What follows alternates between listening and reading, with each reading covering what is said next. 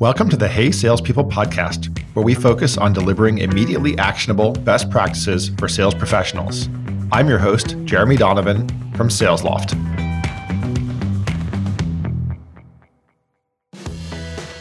Hey salespeople, today is my great pleasure to welcome Luke Ruffing to the show. Welcome, Luke. Thanks so much for having me, Jeremy. Luke is an enterprise account executive at PandaDoc, and I'm sure you've heard of PandaDoc, but they are a document workflow automation platform for proposals, quotes, contracts, and more. I have to bring my A game because he is also the host of the Salescast podcast. Pretty awesome name that you got for that one there. But we're going to talk about a whole range of topics today, especially his super interesting background and the way that he found his way into enterprise sales, but also things that he's learned from guests of his own podcast that he's been able to apply to his job to be more effective in his role. And, to his credit, President's Club year after year after year there at PandaDoc. So congratulations on that. Thank you so much. I always love to get to know guests a little bit, and most people have either picked up or rekindled a hobby during COVID. I'm curious, what have you been keeping busy with outside of selling more software? Well, software is probably the first thing, but something else that's picked up recently is I've gotten back into competitive golf. So growing up around New England, I played a bunch of junior tournaments, won probably 5, 10, just around the local circuit, and then kind of quit golf for a couple of years. Moved to San Francisco, you break into tech, you don't have much free time. But over the last year or so, I was able to work remote again and got back into competitive golf. So I set a goal for myself to win 3 tournaments this summer. And so I invested in a strategy course online, doubled down on working out, etc. Picked up 20 yards of distance on my drives. Anyways, you tally it all up at the end of the summer, I ended up winning 10 different tournaments. Well, I'm actually curious, right? If you can improve so much in one domain, right, by a course, and obviously it's not just the course, it's the practice, it's the feedback, it's the drive and conviction. Do you think salespeople could improve their game in quota attainment through similar means, through buying online courses and that sort of thing, as opposed to the traditional, right? They get on the job coaching, someone comes in and does a couple training days. You need to bring your A game every single day to sales. For each customer, this is their one experience with you. You need to be the best you can be. So if it's something that's a hobby, music, sports, golf, etc., you're probably going to work to improve on your own outside of what's just kind of given to you from a coaching perspective.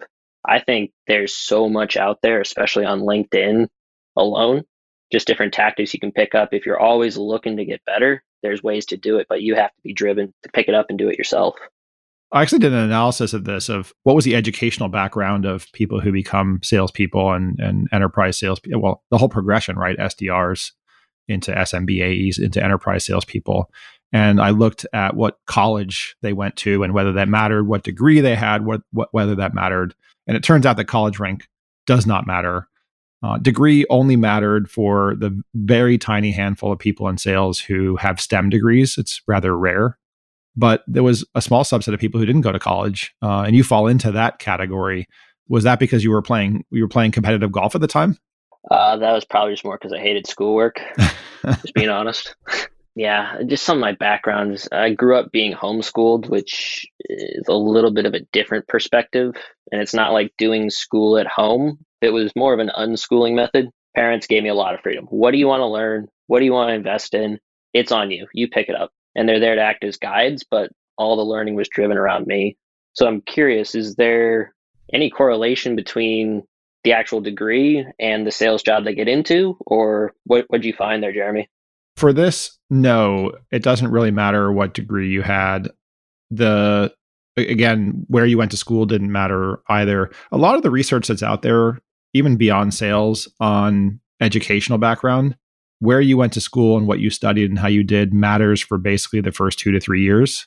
But after the 2 to 3 year mark, things start to equalize. And once you get 5 to 10 years out, it really doesn't matter. It seems like just with the college degree, so many employers use that as kind of a gateway. Hey, did you actually sit down, do the work? Can you prove that you've done work? And that was the easiest way to define it. Maybe I did something a little bit different on my path. I don't know if you've heard of Discover Praxis, but that's kind of the apprenticeship model I took to get my first role in sales and tech. But rather than just saying, hey, I was able to sit in a classroom for 4 years, do work and get things delivered, I built a little bit of a portfolio. I built my own website. I did my own selling, basically entrepreneur my way into a business. Are those valuable skills you're looking for? You can teach me the hardware, but do I have the soft skills, the communication ability to do stuff with your hardware? I've noticed people who come from jobs that are much more of a grind tend to do better. And that's obvious, right? It's like if you've been through hardship, then other things are easier. So, you do this Discover Praxis program where you build up your portfolio. How did you then get noticed by the folks over at PandaDoc? Yeah, so huge shout out to Jared Fuller. He's the VP of partnerships over at Drift now, but he was the VP of sales at PandaDoc. And so he wanted to run a little bit of a different experiment because he's got huge similar background as myself. He was a college dropout, but he got a couple of my peers, Olivia Van Warmer, Reed Anderson, in the door early on, and they basically proved out the Praxis model. They were paying him basically an hourly salary, and they absolutely crushed it the first month. And he's like, all right, I proved this out. We're going to go hire 6 more. And so he probably sought me out more than I was able to seek out them, but I got my chance and foot in the door, and I ended up moving from Maine out to San Francisco for my first real job, just due to Praxis and basically having that in through the apprenticeship program and the connections as a part of that. I'm curious, as you progressed from role to role, some of the things you learned along the way. So, do you remember a day or a moment as an SDR where you sort of had an epiphany? I think there were 2 early on. One is I was handling a couple inbound leads on the website, and I had a question, and my manager was busy doing something else, and I asked him again. It was probably the 5th time that day. He's like, at some point, you're going to have to figure this out for yourself. And this was like a weekend. I was like, okay. Didn't ask him another question for 2 weeks. Drove in, figured it out, and took ownership of this is my job. This is my business. I have to run it. So that was probably the first epiphany. The second one is we had a big goal for the first quarter running an experimental outbound program, and we needed like 80 opportunities outbound. And I was the only person running this. So I got into a room with our other marketing person who was basically helping me source contacts. And I was like, how are we going to get here? Big, long hour meeting inside there, whiteboarding stuff out. Here's how we do it. And then at the end, I drew a big 8-0 on the whiteboard and underlined it. That's the target. Come to the end of the quarter, we hit 94 opportunities created outbound. And they basically handed me a phone, an email through SalesLoft and said, go get it. So that was the 2 epiphanies I had. When you said experimental outbound, my eyebrows raised. What was the experiment? What was different about that versus other things that you had been doing in the past? That was as a company. We had so much inbound traffic, which has been lucky for PandaDoc. We've been an inbound driven company that we were actually putting a program into place to do outbound. And I was kind of the test pilot for it. So we didn't have any metrics. We didn't have anything to base it off of. It's like, here's your target. Go figure it out. We want to see if this is viable. And there you go. It was. Well, to sing your praises, and I'm curious how you made this transition, right? So you were an SDR for about a year and a half or so, and then like bang, the following happens. Rookie of the year, next year, 196% quota attainment, number 1. Next year, number 1 rep again. Next year, on path again. So, that usually doesn't happen right off the bat when people become an account executive. What were you doing to achieve those results? And what are you doing? Because you're still doing it. This is one area just for any SDR who's frustrated or they've been in a role for a long time, is you have such a huge advantage, and there are basically 2 of them. The first thing I had, which was probably bigger movement than those who just go straight into an AE role, is phone time. I was logging hundreds of calls a day. People think that the phone stops when you become an account executive. It's all about meetings, multi-threading, demoing. No. At the end of the day, sales is sales, and you need to be able to pick up the phone and get in touch with somebody to move things down the field and help them solve their problem. The second thing is, who deals with more rejection than an SDR?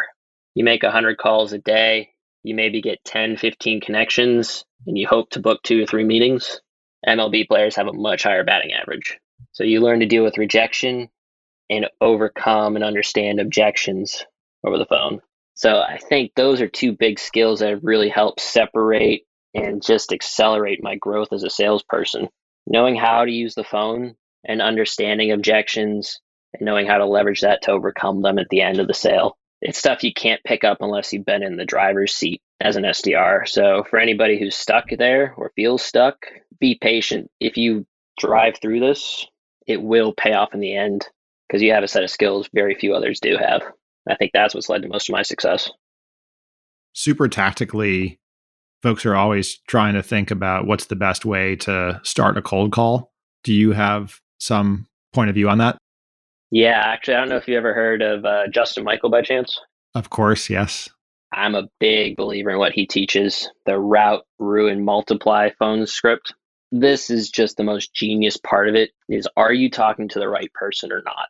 So for my opener, if I'm calling up Jeremy Donovan at SalesLoft, hey, Jeremy, who's the right person to talk to about sales and contracts? The right person would be Jamie Miller.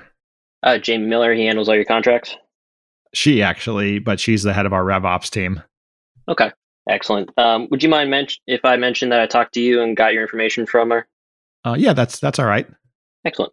Because now I'm figuring out just with that opener, am I contacting the right person? And I figure out who is the right person. And I'll usually call top down. Do you just jump right in as like, I don't even think you said your name or your company. I think you just jumped right in and said like, hey, Jeremy, who's responsible for contracts at your company? That's exactly it. It's funny. People don't care how much you know until they know how much you care. So people put their guards up when they get a phone call. Hey, this is Luke Ruffin calling from Acme Corp. Great, another cold call. Versus, hey, Jeremy, are you in charge of X? No, this is about me. I might be, or I know who is. And it's just cutting all the fluff out of it and getting right to the point and understanding, all right, who's in charge of this? Because the reason salespeople cold call other than money is for the most part, they have a solution that can help the people they're targeting if they're doing a good job. So let's say, we're continuing that. That was, I guess, the route part. Let's, ring, you call Jamie. How does that one go? Hey, Jamie, just spoke with Jeremy. Who would be the right person to talk to about contracts in the sales team? That would be me. Excellent. Just want to give you a quick call, and you'll probably tell me none of this ever happens. But do you ever run into reps who are making errors on contracts? They get to the end of the sales cycle and prospects go dark. Sure, those things definitely happen. We have a CPQ process, but yeah, those things happen. Oh, those things happen. Okay, which one happens the most? I guess it's the errors on contracts is probably less common than someone going dark at some point. Man, has that ever cost you revenue? Surely. Okay, might be a crazy idea, but would you like to see how Outreach was able to switch off their CPQ system and multiply the value and actually close a couple extra deals just from getting some insight on the contracts? I got some time next Tuesday at 3:00 if you're open. Yeah, so I love the reference to the competitor, right? Is stokes the interest for sure. I think that's super, super clever. Got it. So yeah, it's a very effective approach, and I really like the skipping right to the "Are you in charge?" piece. I learned a lot from that. One thing is people learn how to open the door, right, which we just talked about, but I'll often hear sales leaders lament a rep who didn't work out, and they'll use an expression, they couldn't close a door. What do you think it is that, when you've looked at people who weren't successful, what were they not doing, and how would you help people close a door who don't know how? This might be a little bit too generalized, but do you feel like we live in a permission-based world? I think we do, right? In virtual life, digital life, and in real life. Absolutely. I think it even goes back to schooling, and maybe this is just the different perspective I have, but having to ask permission, can I go to the bathroom? Can I do this? Can I do that? Things sales leaders lament is people who can't close a door, is they're scared to ask. There's nothing wrong with asking. Who's in charge? Is this a problem for you? Who would be the right person to talk to? Would you be willing to sign with us? People are scared to ask because they're scared to get rejected. And if you're scared to get rejected, I don't know if sales is quite right for you. Sales leaders who are lamenting people who can't close or couldn't get the door slammed, it's probably because they weren't empowered to ask questions. I'm a big believer in question-based selling. And just ask. The worst thing you're going to hear is no. And actually, that might be the best thing you hear, because then you can start to understand why it's a no. Oh, we didn't build enough value yet. Oh, we didn't hit on the right pain point. There are questions that you can ask that actually uncover the real objections versus the fake ones they're putting up. A lot of times in a deal, yes, you do have to push to move the deal forward, but there's also a component of not being too pushy, because if you ask constantly, are you ready? Are you ready? Are you ready? then you're going to scare the prospect off. Each time you moved, right? So when you move for SDR to AE, you get a new territory. And then certainly I would assume when you move from account executive, SMB, mid-market into enterprise, you have new territory. It's almost a restart. How have you handled that total restart as you've moved up into different roles in the organization? Prospect some more. So even as you progress, and this is a question that often comes up, right, is should enterprise AEs be prospecting outside of through warm referrals, partners, and so on? Should you cold prospect, or should you rely exclusively on your SDR to prospect for you? Yeah, I don't know if you've seen this as a sales leader or talked to other sales leaders, but has anybody ever complained about having too much pipeline? Never, ever. I didn't have to hesitate on that one. Exactly. I saw this one a while ago on LinkedIn. I can't remember what it was, but it was make sure you have more people to meet with than you have time to meet with them. So if you have a full pipeline, that solves a lot of issues because then you can detach from the outcome. You can pull Sandler things, and it's only once you fully detach from a deal does it have a chance of coming in. If you're going to sit there and pressure it and focus on it and fester, probably not going to close. But as soon as you're willing to let go, magical things happen. I've seen it time and again, not just with me, but with Patrick Downs, the rest of our team over here. You got to be willing to let it go. And the only way to do that is to have enough pipeline to be confident to let it go. Yeah, I made a purchase this past week. I was definitely more anxious than the rep was, right? So I came in inbound to them on a Friday. I was pretty much ready to buy, and they did a great job, right? Like they not only did disco, but they demoed me on the first call, which I thought was really smart, and then they gave me best practices for how I would benefit from their solution as well. So it wasn't just an interrogation, and I figured like I'd get some pricing leverage because it was end of month. I actually continued text conversation with the rep over the weekend, and she was like cool as a cucumber. She didn't need, whether she might have needed the deal, I don't know, but she didn't seem to. And she maintained price integrity because, right, she could tell I was more anxious to buy than she was to sell.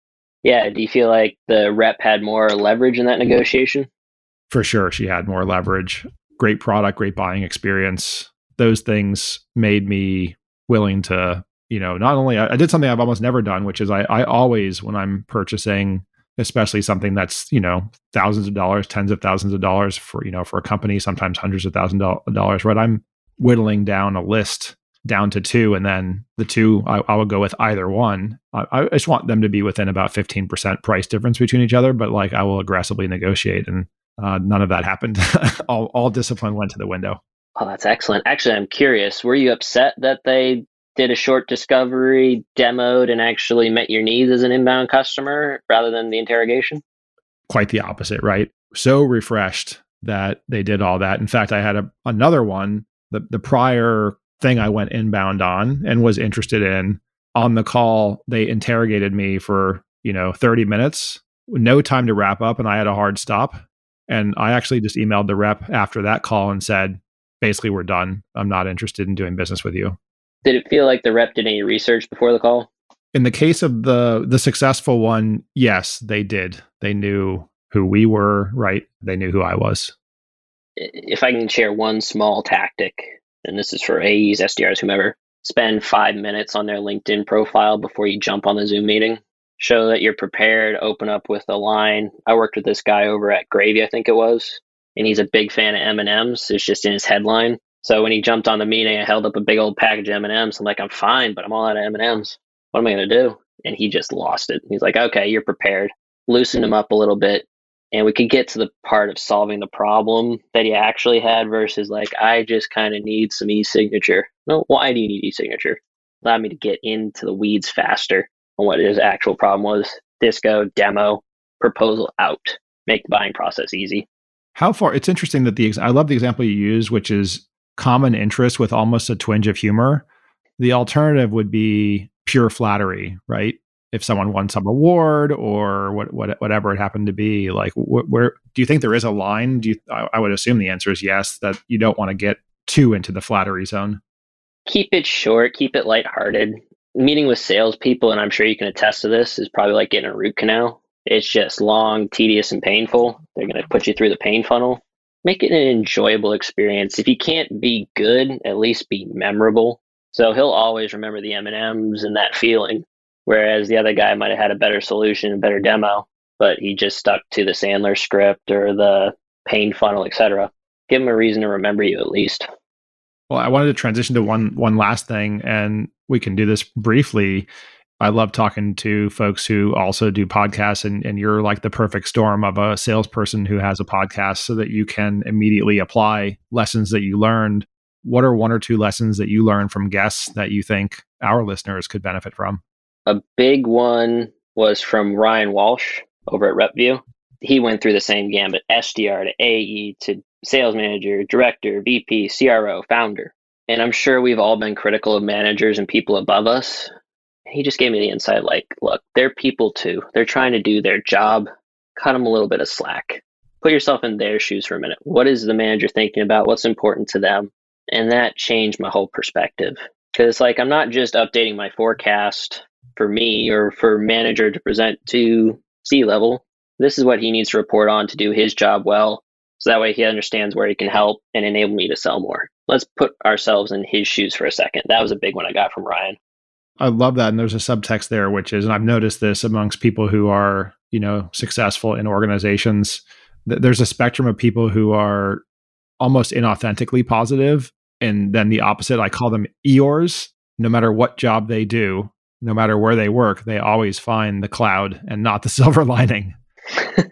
I think people who are successful, and a little bit of that is core psychology. I mean, it's not something people can easily adjust, but I think you do get yourself into a rhythm of positivity, and which is super healthy. And the earlier you are in your career, I think just sort of having that, look, I'm never going to talk behind people's backs. The grass is always a little bit not green, right? If I focus on the rough patches, I'm going to be miserable. I'm going to make the people around me miserable, and coincidentally, I'm not going to be successful. But I think if you maintain positivity, as you were talking about Ryan, I think that's incredibly important. And yeah, your perspective on leadership, that they're people too. If you were in their position, just know that people would be grousing and complaining about you. So just do unto others as you have done unto you. That's exactly it. And you mentioned the Eeyore side of things. Do you ever want to hang out with somebody who's miserable? You're like, I have to meet with this person who's miserable. No, you want to avoid those people. Exactly. And the same thing comes across with prospects. If you're stressed out, if you're miserable, if you're just going after the paycheck, they can smell commission breath. Be enjoyable, be genuinely curious, and see if you can help them solve a problem. If you can solve the problem better than the other guys, they're probably going to pick you. There's a book from very long time ago, and I'm sure it's very dated. I think it was called like The Energy Bus or Getting on the Energy Bus. And it talks about people who are, I think one of them was like energy vampires. That was the negative one. That was the Eeyore. And then I forgot what the other side was, but basically people that you interact with that make you feel more alive. And to the extent you can be that person who makes others feel more alive, including your prospects, I think that's critical. And it speaks to your thing about doing that 5 minutes of research, right? If you show people that you care about them, that helps them feel alive and valued and important. Yep. You can be the smartest guy in the room, but they don't care you're the smartest guy in the room until you show them that you care about them. And there's a reason you can help them, or a way you can help them. Great thought to end on. Luke, it was such a pleasure having you on today. If people do want to learn more about you, learn more about PandaDoc, what's the best way for them to do that? Best way to do more research on PandaDoc is to go to our website, pandadoc.com. And we also have this customer engagement podcast, which is completely different than any other business podcast. Well, it's a loose term. It's not a business podcast. You can go look that one up. And if you want to get in touch with me, look me up on LinkedIn, Luke Ruffing, or go to salescast.com, and you'll find all our episodes there with some people like Josh Braun, Ryan Walsh, Patrick Joyce. Great resource there. Well, thanks for giving me a couple of podcasts to fill my time. I appreciate it. Thanks again. Absolutely, Jeremy. Thanks for having me. Hey Salespeople is a production made in partnership with Frequency Media. I'm your host, Jeremy Donovan. This podcast is available on Apple Podcasts, Spotify, and wherever podcasts are found. Thanks for listening to the Hey Salespeople podcast.